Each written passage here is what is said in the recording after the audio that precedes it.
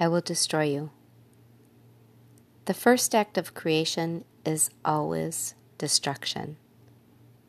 A new relationship can only blossom after an old one is complete. The seed must die in order for the tree to grow. A new business venture can start because you've opened up space for it by dedicating time in your evenings or quitting your job. A new character trait can develop and take shape because you've created an opening for it by eliminating an old one that didn't serve you.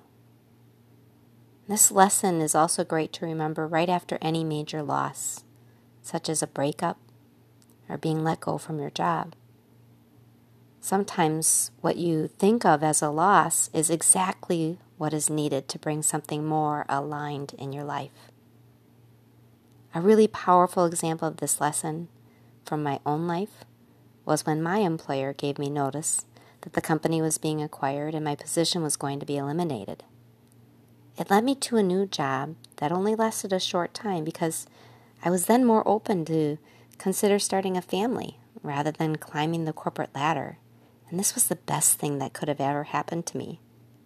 It brought 2 wonderful and amazing sons.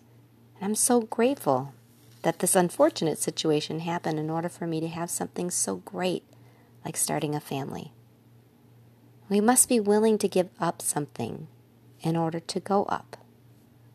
So what do you want to create in life? What are you willing to give up in order to make that happen? What can you destroy that no longer is serving you in order to create space for something new and amazing? If we want success and happiness, we have to be willing to sacrifice. So what are you waiting for? Seek, destroy, and create.